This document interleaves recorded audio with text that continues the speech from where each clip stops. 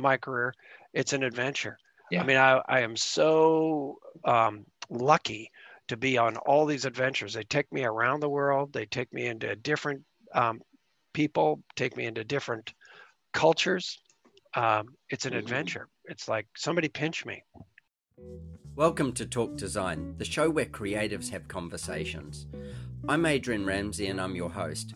Having lived a life of design myself, I wanted to share with you the creatives that inspire me and in turn may inspire you. Thank you for listening. I hope you enjoy.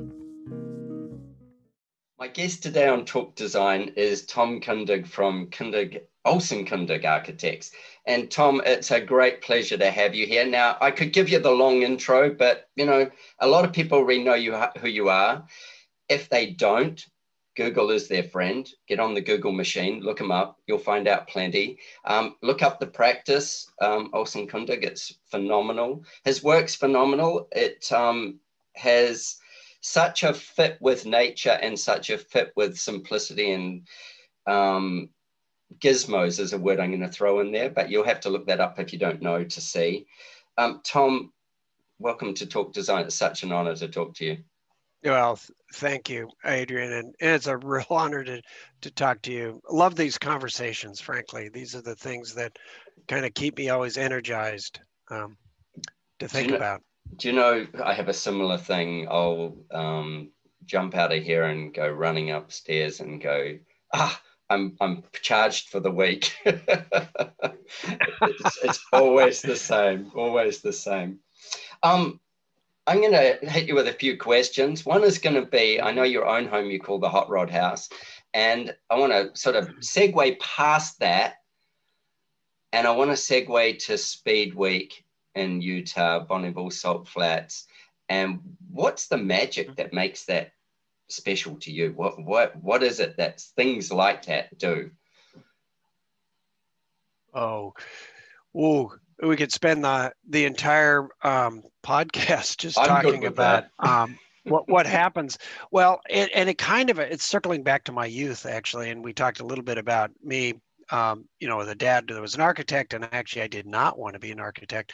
I was actually a lot more intrigued with the artists that I was hanging around. I knew I wasn't an artist, but I really appreciated that culture. Well, of course, artists and architects, there's sort of an exaggeration. There's sort of an elitism. Synergy. Yeah. Well, and there's there's this highbrow sort of nature of it.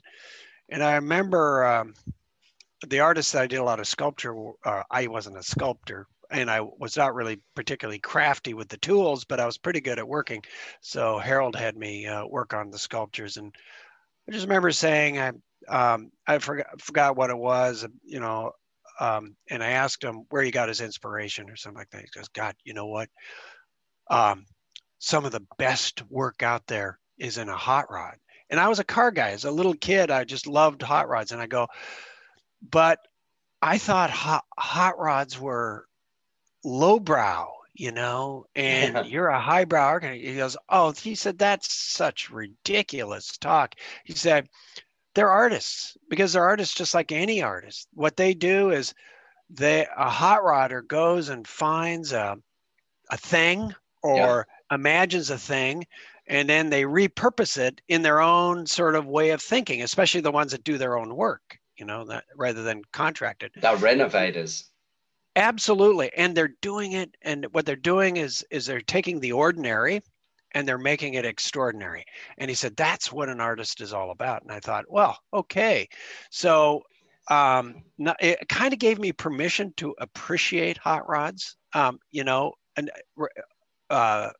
verbally rather than just thinking and not saying anything, because you weren't supposed to talk about that sort of lowbrow art. And of course that's super unfortunate, because that we could carry on quite a while and talk about the difference between the two, and I don't even know what the real difference is. I know what I like, whether it's fine art, whatever.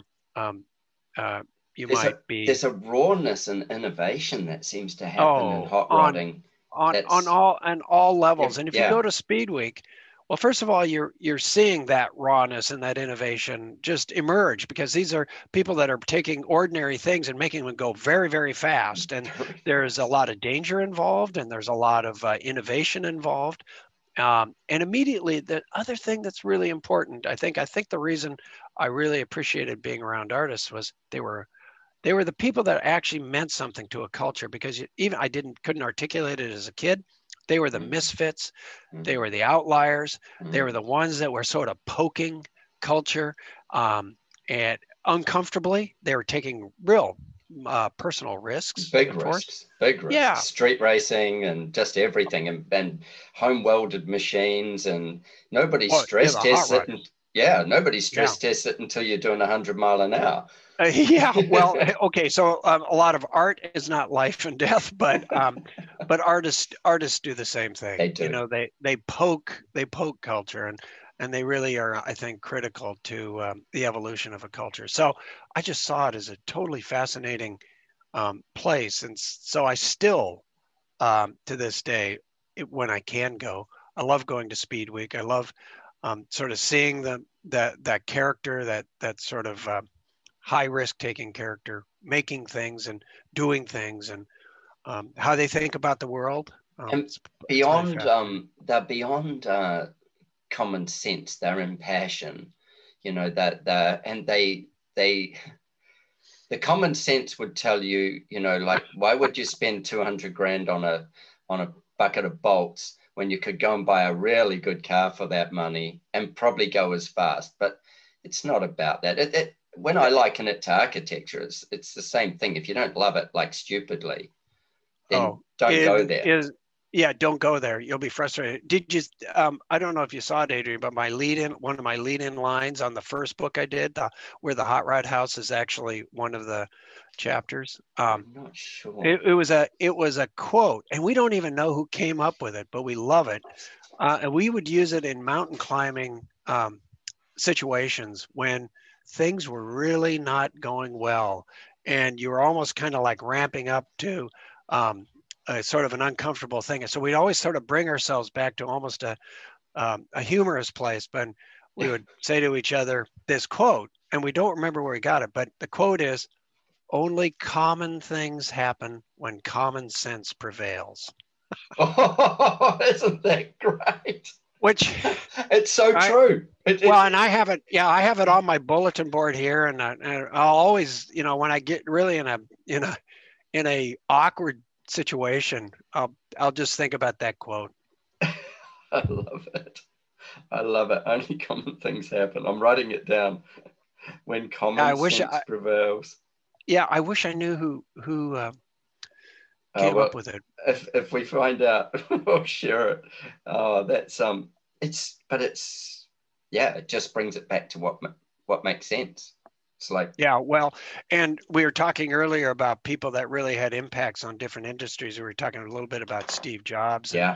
People that really, I mean, Steve came from a calligraphy background, and you know, fine arts, an arts kind of background, arts background, and sometimes people will ask me, you know, how did it work? Well, how did you get to what you're doing? Why are you doing gizmos? Why are you experimenting? And I don't know, but there is maybe there's an impulse that we all share as creatives, to go out and go to the, you know, outside the usual, to explore, in a sense, to find the end of the road, or find a different direction and a different way of thinking about things. And if you do that, and like Steve, if you all of a sudden discover something, and you're out there in the blue ocean, you're all by yourself, everybody is way back here, and they're thinking, what's that person doing way out there? And by the time everybody swims out to you, you're already in another place.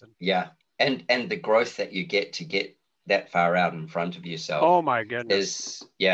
That's the key as well, because, you know, I was talking to somebody the other day, and I said, well, who do you have to be that, to get that, to go where you've got to be? Where's the growth that you're going to take?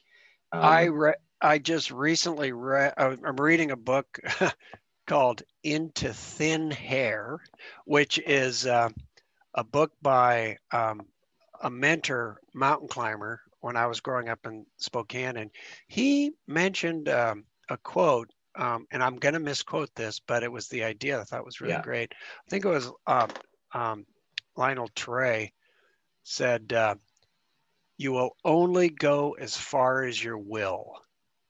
I thought that was kind of interesting, that those people that have the will to do the first descent of these peaks and take high risks.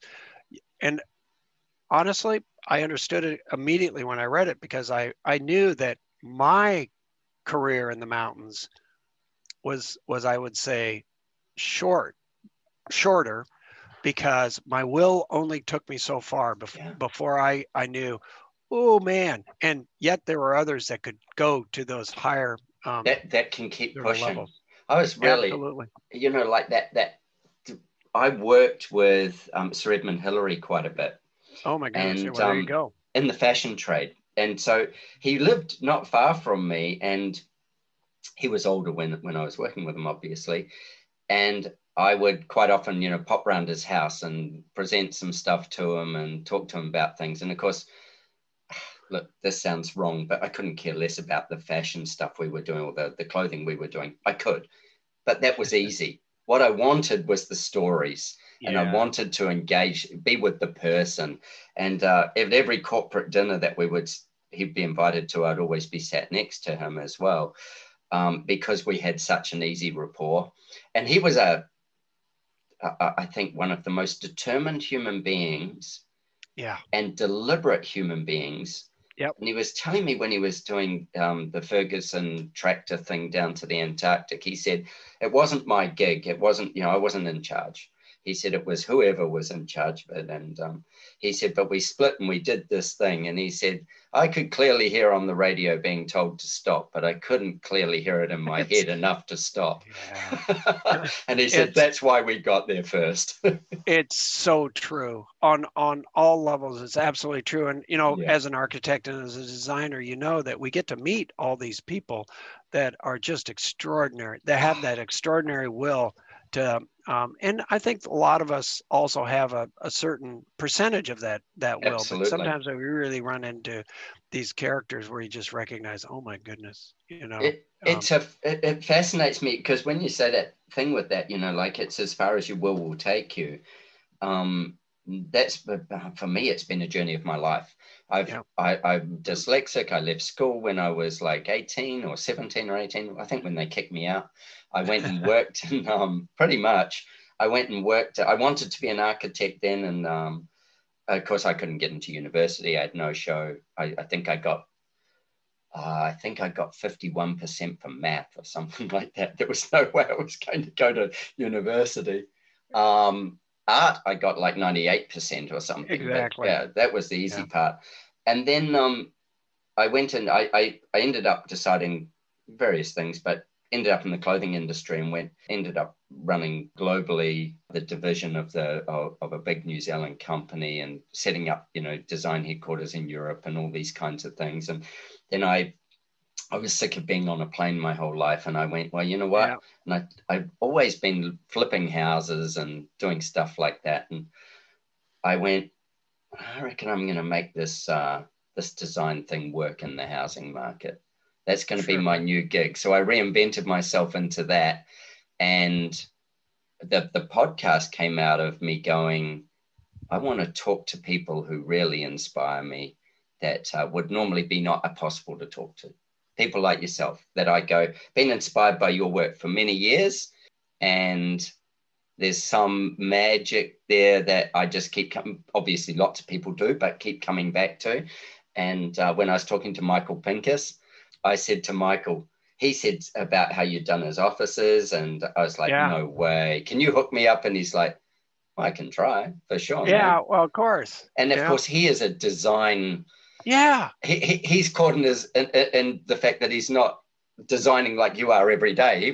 That would be his joy, would be just to be sitting with a pen and a pencil. And but he was but talk about a fantastic client, because awesome. Here I get a phone call from this guy. Well, and the whole STEAM thing, and of course I went to Long Island City, and God, I could just tell this is going to be a fantastic person to work with, Yeah. because he's that kind of relentless, because I don't think most of the company was really totally on board with maybe some of his thinking.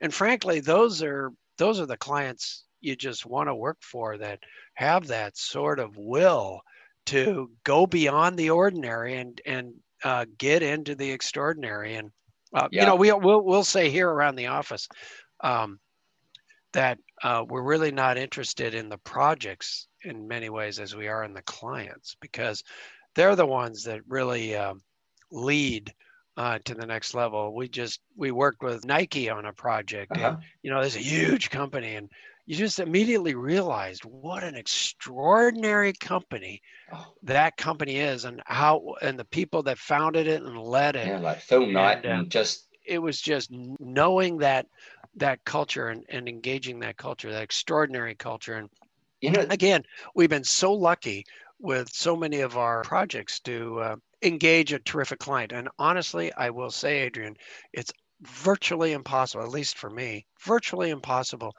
to do a good building without a terrific client. I mean, I need that. The tension and the conversation and the agreement and the disagreement and the joy of the journey. The joy That's of the exactly journey, right. Well, somebody once said that, and I thought it was terrific. I think it might have been Donald Linden said that the building is only the physical manifestation of a bunch of people's activity, and it's just the remnant. It's like, it's what's left over from all this effort, from all this thing, and it's just like this is the remnant. This is the God, I love that as well. That's so. It is so just down the line. I interviewed a guy called Jeffrey Dungan, who does some beautiful traditional sort of work in Alabama, and I said to him something about, you must get some nice projects, or something like that. And he says something like, I'm not so interested in the projects. In the projects, it's about people. When I find great, I might have been great projects, I'd said, and he said, not so interested in great projects. What I'm interested in is finding great people, because with great people come great projects. Yeah, that's absolutely true. And you'd go, I literally took the old head off and put the new head on the day he said it, and just went, it was the biggest mind shift. Because I've always, in my business, I've always gone, great project. This would be a great project. Yeah. Screw the project. And then then you get down to doing things like, small budget, like the cabin type things. And it's not just about big, it's about that journey and the tension of that journey. And then you get to create, as a mastermind of people, you get to create a piece of magic. Well, I completely agree. Completely. And Michael, again, Pincus is a perfect example of that kind of personality. You just feel honored to be engaged with somebody with that kind of will and that kind of vision. He's so cool. Such a cool guy. We actually just dropped his podcast yesterday, I think it was, or the day before. Oh, you did? Yeah, we just put it out. And it just he's got such a love of design and a love of how great design works for people. We've got some more questions. With hot rodding, go back to the hot rodding, and you call your own home the Hot Rod House. So many architects need a platform to play, and so their own homes become the platform to play. And it's like hot rodding, but you're doing it with a structure. It doesn't necessarily have wheels, but it's not mobile, but it does everything else. I had actually, in the distant past, bought a beautiful little bungalow, California bungalow. It looked like a Berkeley bungalow in Seattle, and I was restoring it, and I realized that I was missing something. I was restoring something that was already beautiful, and I said to my wife, I said, I think it'd be interesting to work with something really ugly, really a mess. Not just, because if it's already beautiful, absolutely restore it. But work with something that maybe somebody would throw away. Now, I've now recently written some few articles and had some interviews about ugly buildings and how interesting an ugly building is to repurpose. And that's, she found this house. It was really bad news. So she was on board with you. Yeah. What a fabulous wife.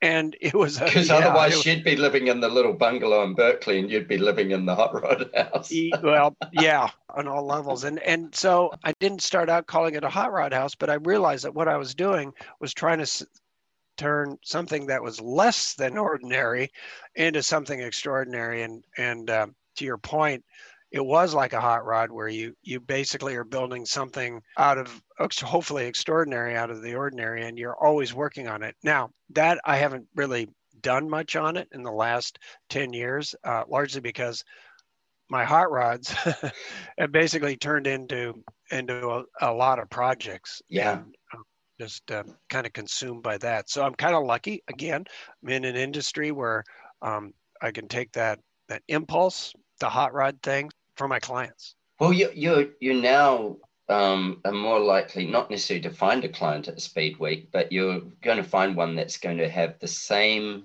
joy of, partly because of being published and all the rest, and well known for what you do, but you're attracting people who want what you give, and want an adventure. And incidentally, Adrian, there's a really good chance I'm not going to find a client at Speed Week. No. That's not. Let's just be clear. That's not a marketing strategy. No, exactly. But you're absolutely right. It's just exactly what Harold said about lowbrow art or highbrow art. I don't care. I'm just looking for something that is extraordinary, and they're doing extraordinary stuff, and it's the same. It's just it's like a different language or something. It's the same spirit though. Yeah, it's the same spirit. That's the key. It's that person carries the same spirit, the same energy, and they are looking for the adventure. It's just in which way they can take it and where their financial ability allows them to do it. And you look at Steve Jobs, or look at even Elon Musk. They're mavericks that you go. Yeah. That they're on an adventure. They're on their own boy's own. Totally. And they're just looking for people to come on the ride with them. Yep. And you used a word, I think that's really important. And I'll use that word about careers, my career. It's an adventure. Yeah. I mean, I am so lucky to be on all these adventures. They take me around the world. They take me into different people, take me into different cultures. It's an adventure. It's like somebody pinch me. Yeah, cool, huh?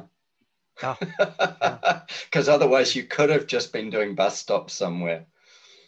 Oh, yeah. Like you look at the thing, and we were talking earlier about architecture being a discipline, and when we were talking, you were saying about if you don't love it, don't do it. And I remember an interview with Matt Damon that I was watching, and people say to him, I want to be an actor, and he goes, don't do it.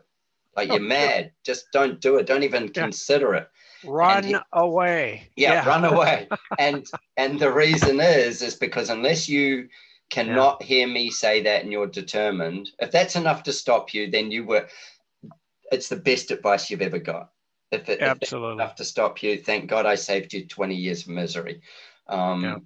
Because otherwise your passion won't get you there.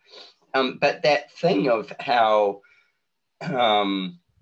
because of the 3D digital world and gaming and, just the difference in how we function, how that an architect these days could be somebody that doesn't necessarily ever build or design a building as such that's to be lived in, or still be fit for purpose, because it might be in a video game or it might be absolutely in some other form. So tell me a bit about that, how that's changed and what you see, because you've got a few hundred people out there. Behind that wall, there's a few hundred people working away. Well, hopefully. Are they still there?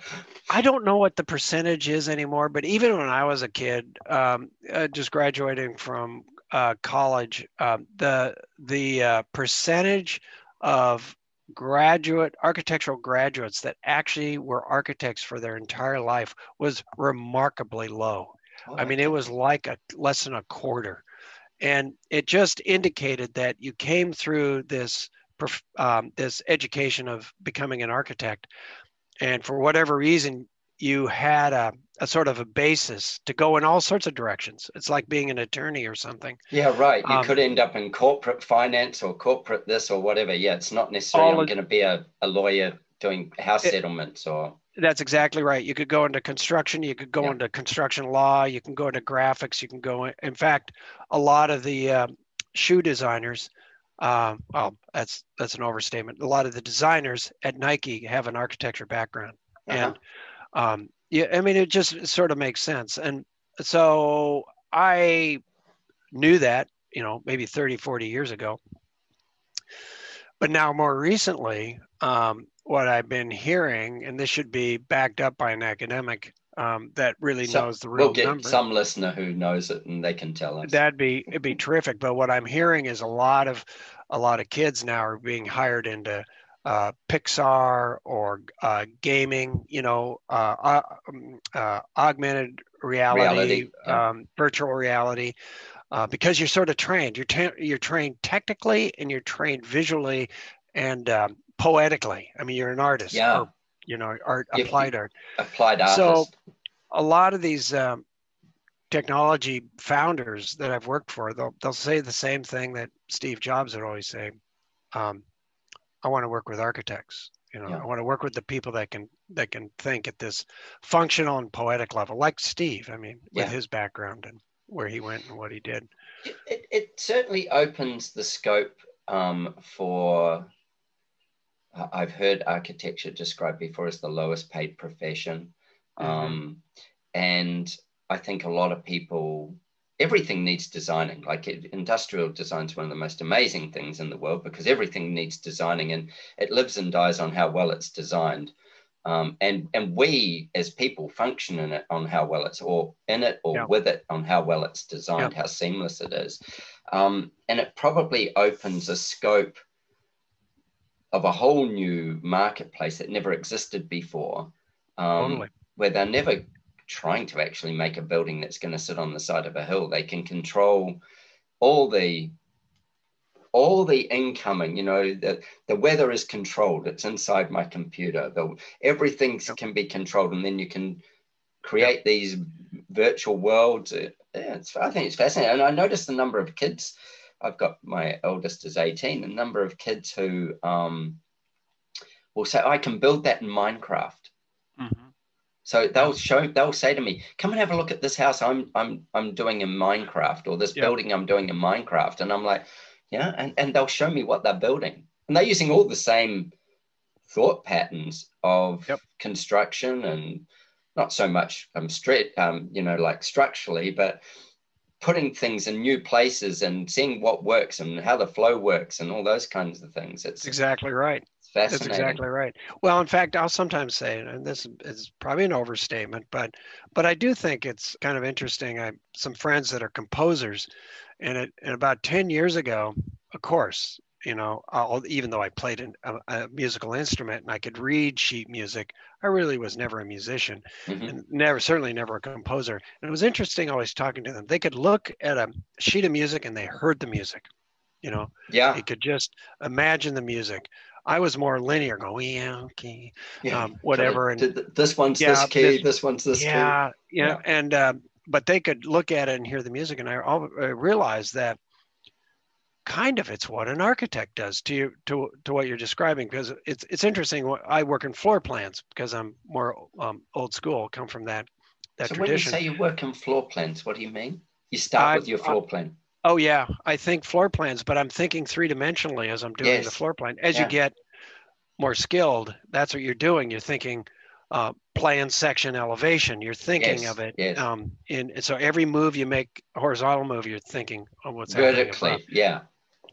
Well, all of a sudden I realized that basically our drawings are, in a sense, sheet music for a musician, just like a composer does sheet music for a musician that's performed. Our drawings are performed by again, exaggeration, but it's still performed by somebody else to assemble into, but we've already heard it, if that makes sense. Oh, And I would 100%. because because I can actually, I've said this before, that it's not exactly music, but it feels like music, good music, when I am looking at a floor plan that works in all aspects. It's like a sensation. You just know it's right, and it's like reading sheet music. When you think of that, and you think of, say, a band, most bands probably, if they're lucky, have a few hit songs, and most architects and probably lucky if they have a few hit buildings, Yep. And that's when a whole lot of factors fall into line. It doesn't mean all the rest of their work isn't great as well. It's just not got all the harmonious factors. But when you say you work in floor plan, I've never heard anybody say that before. I do the same. I start with a floor plan because I can see it standing up. I don't need to, I can see what's happening, as opposed to I've got friends who are architects who draw the massing of it first. Yeah. I look at that and I go, where's the kitchen? Yeah. And how's the flow work? Yeah. So the light's coming from here, and where's the bedroom? Do they like the morning sun, or do they like the afternoon sun? Like, I'm going, hold on a second. I can't conceptualize it as I'm just trying to look at the mass going, where the hell is everything? Right. As opposed to starting with a floor plan and then going, okay, that will all work with the environment in the house, with the people and the everything else that's going to come into it, because I'm always seeing it standing up regardless. That's exactly right. And so and it doesn't mean that the floor plan is actually the poetry. It's just your tool to understand how the skeleton works, because you're basically building, almost literally, kind of coming out of the dirt with this idea, and you're shaping it as it's coming out of the. So sometimes when you start with the big shape, you don't know what's like form follows function, right? Yeah. So you have to understand the function in a way, or at least understand how the component pieces are fitting together. Unless, gosh, you're working at another dimension that I don't understand. I'm much more simple, where I have to build, in a sense, from the ground up, or from the sky down. But it's not as a fully conceived blob that I understand completely, a shaped blob. Yeah. I think of, he did the Oculus in New York. Oh, Calatrava. Calatrava, that's it, sorry. He would be the other side of that, I think. I think he probably goes, I'm going to create this shape, and then everything from this shape's I'll make everything fit into the shape, the mass and the beauty of the shape. It'd be interesting to hear his. I bet he wouldn't totally say he starts with a nice shape, but I might say I want it to function, because he's a pretty amazing engineer, and how he can kind of bring these things together. Yeah, it's probably imagining, I'm dealing with these forces or this situation, and in that case, maybe because you're dealing with fewer context issues. You can kind of imagine it as a structure, like a bridge structure, or a piece of sculpture. Yeah, it's a different way. It's definitely a different way of thinking, because at the end of the day, architecture is a place, or building architecture is a place for people. We have a certain size, we have a certain sort of, mass capacity. As a human being, and capacity. And how we move, and what we, where our eyeballs are, So we have a kind of a sense of us as a species, and you're trying to make these places that are comfortable and functional, and work on thousands of different levels, from a macro planning, wayfinding level, to just what does it feel like to touch and move this thing on a very personal level. Yeah, totally. And as you say, on a very, very personal level, it's in a way, it's no different from industrial design, except that you're in it as opposed to necessarily outside of it and observing it, you know, or using it in your hand. It's you embody it, and that gives the person the greatest sense of joy or ease or excitement along the way. With that excitement piece, I'm going to segue to gizmos, and I get the hot rodding, and I get in your background, you know, sort of in that whole growing up in the where there was all the production of stuff, and it was raw production. It's like it wasn't made to be beautiful; it was made to be functional. And it was pretty destructive, actually. You know, yeah, horribly so. Yeah, the lumber industry, and of course the mining industry of southern British Columbia and northern Idaho. Yeah, pretty rough. Pretty rough on the environment and stuff like that.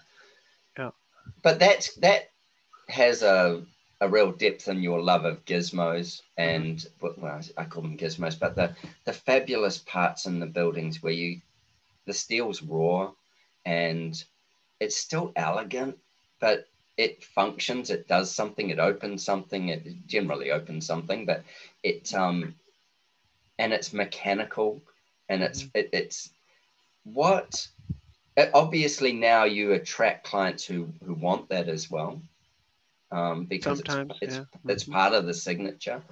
How much of it gets driven from what part? Like you see something and you go, can I just make that all slide away, or can I just make that tilt up, or can I just fold that up? Or you're touching on a really good point, Adrian, because at the end of the day, what you don't want the gizmo thing is to just be this sort of trite thing you're just going to do just to do, because really at the end of the day, they're just ways of solving sort of large issues that our ancestors have been solving for years. And that's, how do you make, big things into little things so we can actually carry them, because at the end of the day, we're actually kind of weak as a being.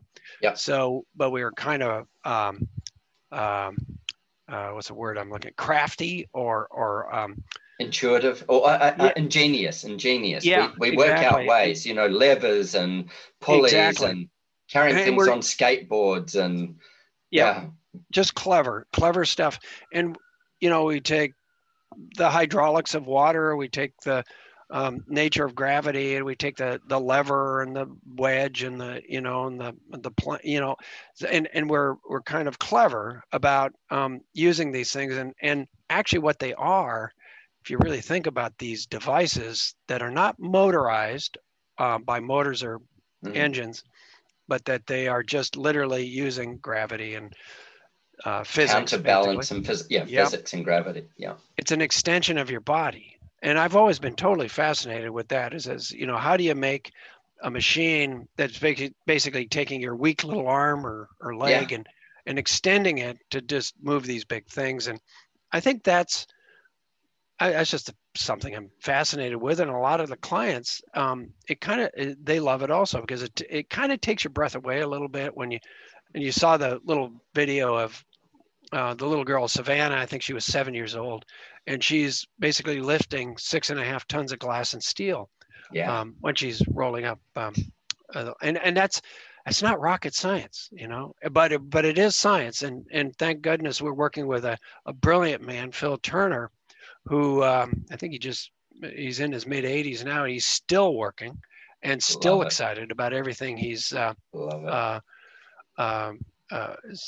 thinking about working with us. He has the same passion for it. Oh yeah.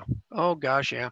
He's like a little kid. He just gets excited about it. He gets a little frustrated with the youngsters like myself. You know, but you kids. But he's but he really is fantastic, and he has this way of thinking about these issues that, you know, maybe, you know, I come to him and I say, hey, I want to do this because I think we can do this just based on my background. Well, he actually did. Somebody has to take it at that really nuanced, smart level to make it a fully functioning, simple machine.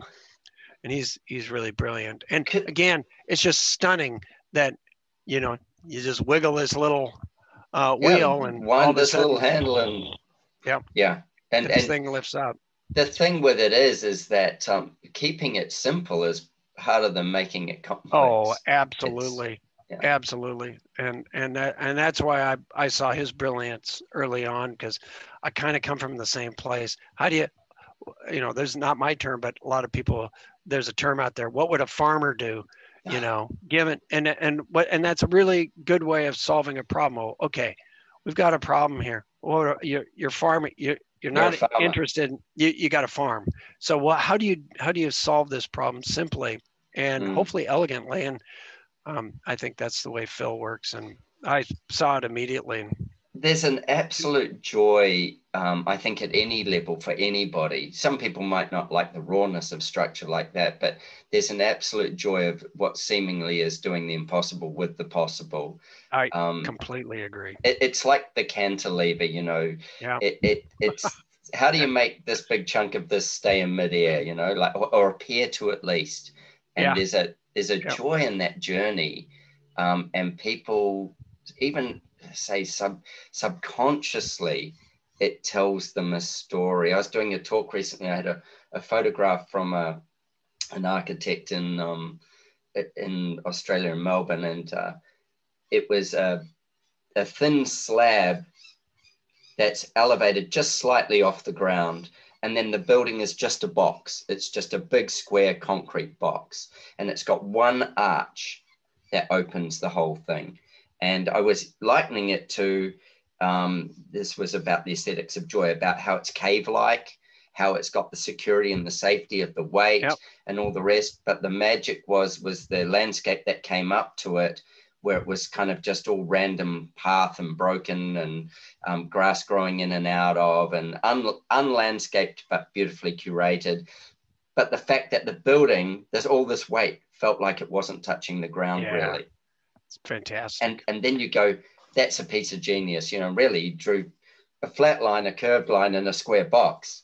But execution-wise, just beyond, and you love that. And probably everybody that sees that is somehow thrilled. And why are they thrilled? And I don't know if I know totally the answer, but recently I was interviewed for an article on the Stahl House, which is Case House 22 by Pierre Koenig. But it's probably one of the most famous photographs of architecture. And I was asked, well, why do you think this is so beloved? And I used to think, because I was a mountain climber, I would say, oh, it's because it's about risk, it's about thrilling risk. And now I don't think that's true. I think it's about optimism.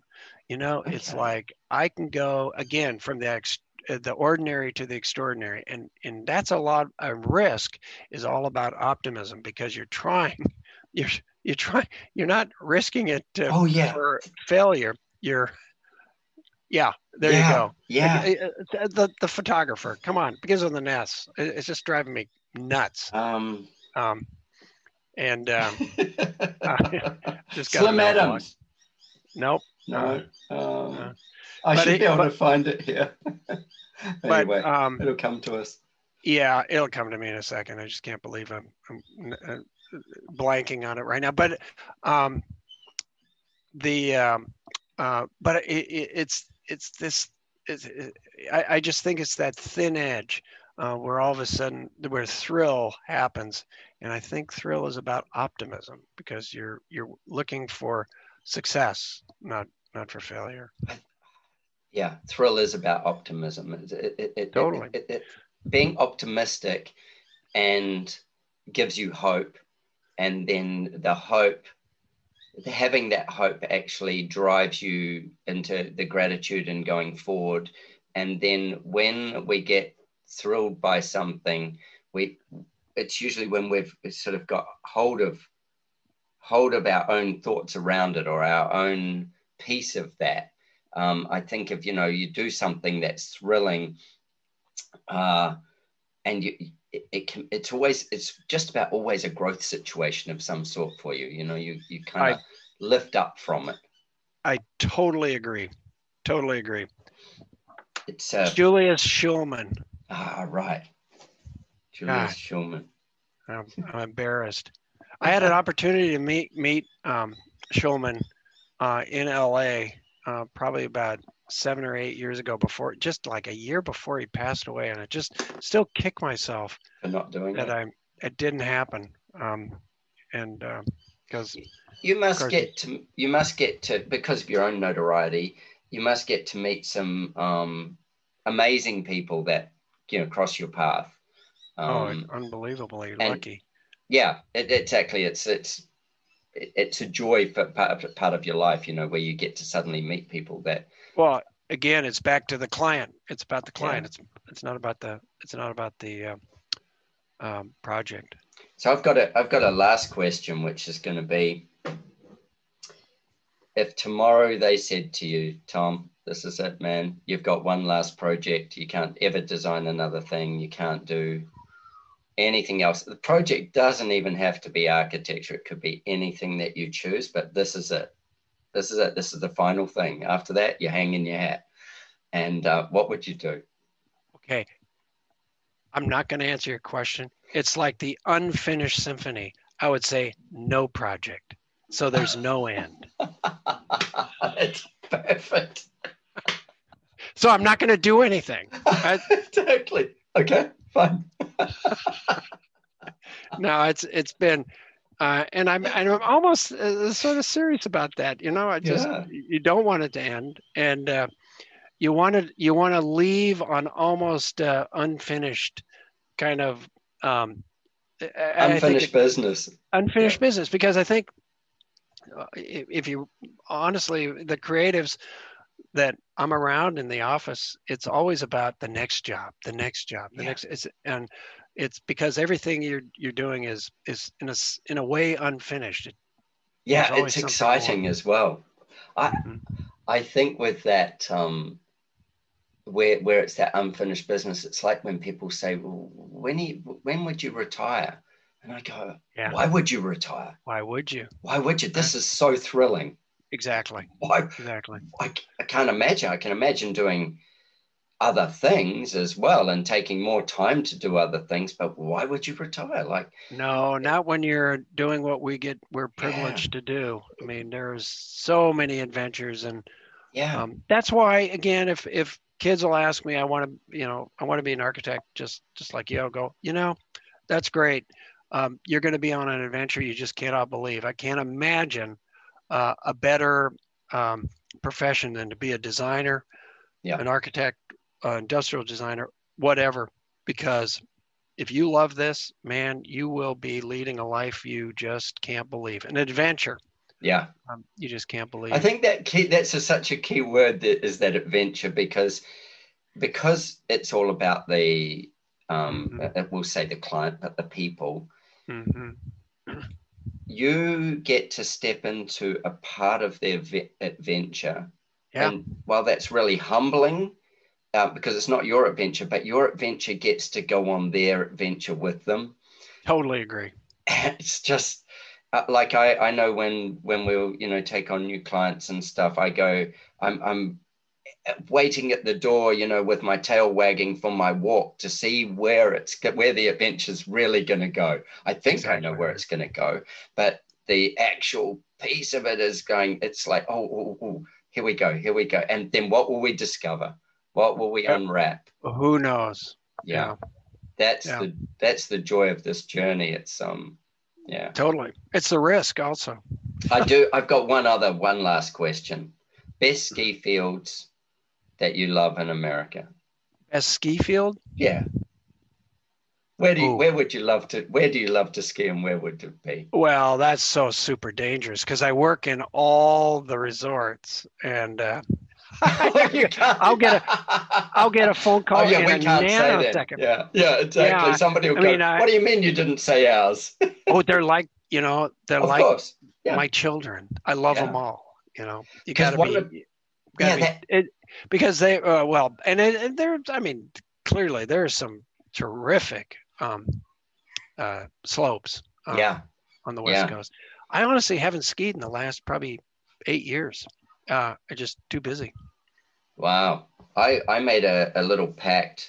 I've got 2 kids, and I made a little pact that I was going to ski every year from now until I no longer can, because I took like probably 15 years off skiing. And I've lived in Steamboat Springs, and I've, lived in Mount Ruapehu in New Zealand, and skied all round and skied all over the world, and up at Robert Redford Sundance and Jackson Hole, and just at Taos, New Mexico. And those are some good ones. Oh, they're beautiful spots. They're beautiful spots. They're incredible. I was in Los Angeles last February, March. I came over to America I've got friends from Texas, and they invited me to the Society of Texas Architects conference or whatever. So I went, I'm going, I'm going to go. And I had sort of 3 days where I was kind of just a free agent in Los Angeles, and I was hanging out with some friends, and I spent 2 of them skiing. And there's a little ski field in Los Angeles called Mount Baldy. I don't know if you've ever skied it. Yeah. No, never have. So it's a little clubby type field, and but it's close. And for my first skiing in probably 15 years, I strapped on skis at the top of Mount Baldy and went, here we go. It wasn't my first. I'd actually done one other day in New Zealand at Whakapapa with my daughter, who is 10. I'd done one day with her, but that was my first one after 15 years. And I'd had a knee replacement in that 15 years as well. Yeah. So it was like, and then, the next one was Mount Baldy, and a little icy and a little fast, but getting to the mountains to me is like being able to breathe. It's like I surf and stuff as well, but the mountains is where I breathe. So, and I see that in what you do. The mountains is where you breathe. That's where I grew up, and that's I'm alive when I'm at altitude. Again, I don't know why, but I just feel like that's magic up there. Yeah. Well, thank you so much, Tom. Thank you. We will have another conversation, I'm sure. I hope. For sure, man. I'm looking forward to getting to Seattle when we get unlocked as well, which will be in the next couple of years. But I'll be in touch without a doubt. Good. It's absolutely fabulous. Thank you so much. We'll post all your socials and all that kind of stuff. And I'm hoping to interview Jim, and because I love his work as well. Terrific. And also, if I can, I'm going to try and interview Phil, your gizmologist. Oh, God, that'd be great. I would love that. And maybe even with you and the two of you in part of the conversation would be fun. He can tell me what a naughty child you be asking for this stuff, and he has to fix your mess or something. Oh, he'll definitely get into that. Oh, there's no question. I think it'll be really fascinating. Yeah, I'm really looking forward to that, Adrian. Cool, man. Thank you so much for making time. Thanks, Take care. Adrian. Thank you. Magic Arrows is brought to you by the Architect Marketing Institute. Clean, simple, sugar-free magic arrows that hit the mark for fast results. Let's fire a magic arrow into this week's problem. Now, I know feed pressure is one of the biggest things facing designers. It doesn't matter what level you're at. There is no one golden bullet for it. If it was probably select the right type of clients. But if you're in a situation where you're being pressured on fees, I'm going to give you a way of dealing with it. And it's by asking, say, 3 questions. And this is called takeaway selling. So this is where you kind of offer something up and then you take it away and see if they follow you. It's almost like, imagine if you had some hot chocolate cookies and you had a plate full of them. You put them in front of someone and then they went to reach out and then you pulled it away and you see if they get up and follow you. It's that type of thing. So this is called takeaway selling. So the first question you ask, you say, well, why don't you just leave the situation as it is? Why make the change? That's an unusual thing for a designer to say. Well, why not just leave it as it is? And see how they answer. And then you might say, why did you want to speak to me? Why did you not get someone else? And see if they follow you. See if they answer properly. And the third question would be, well, why not do it later? Now, by asking these negative questions, you're going to get a lot more information out of someone than by trying to convince them to do it, because by pulling the plate of hot cookies away, they're either going to react or they're not. And if they do react and give you answers and explain why it's important, then what they're doing is telling you how important something is. Now, while these magic arrows are great for fast results, when you're ready to run better quality projects from clients who value great design and are prepared to pay great fees, I've got a special training just for you. Go to archmarketing.org/talk design. Take your magic arrow and fire at will.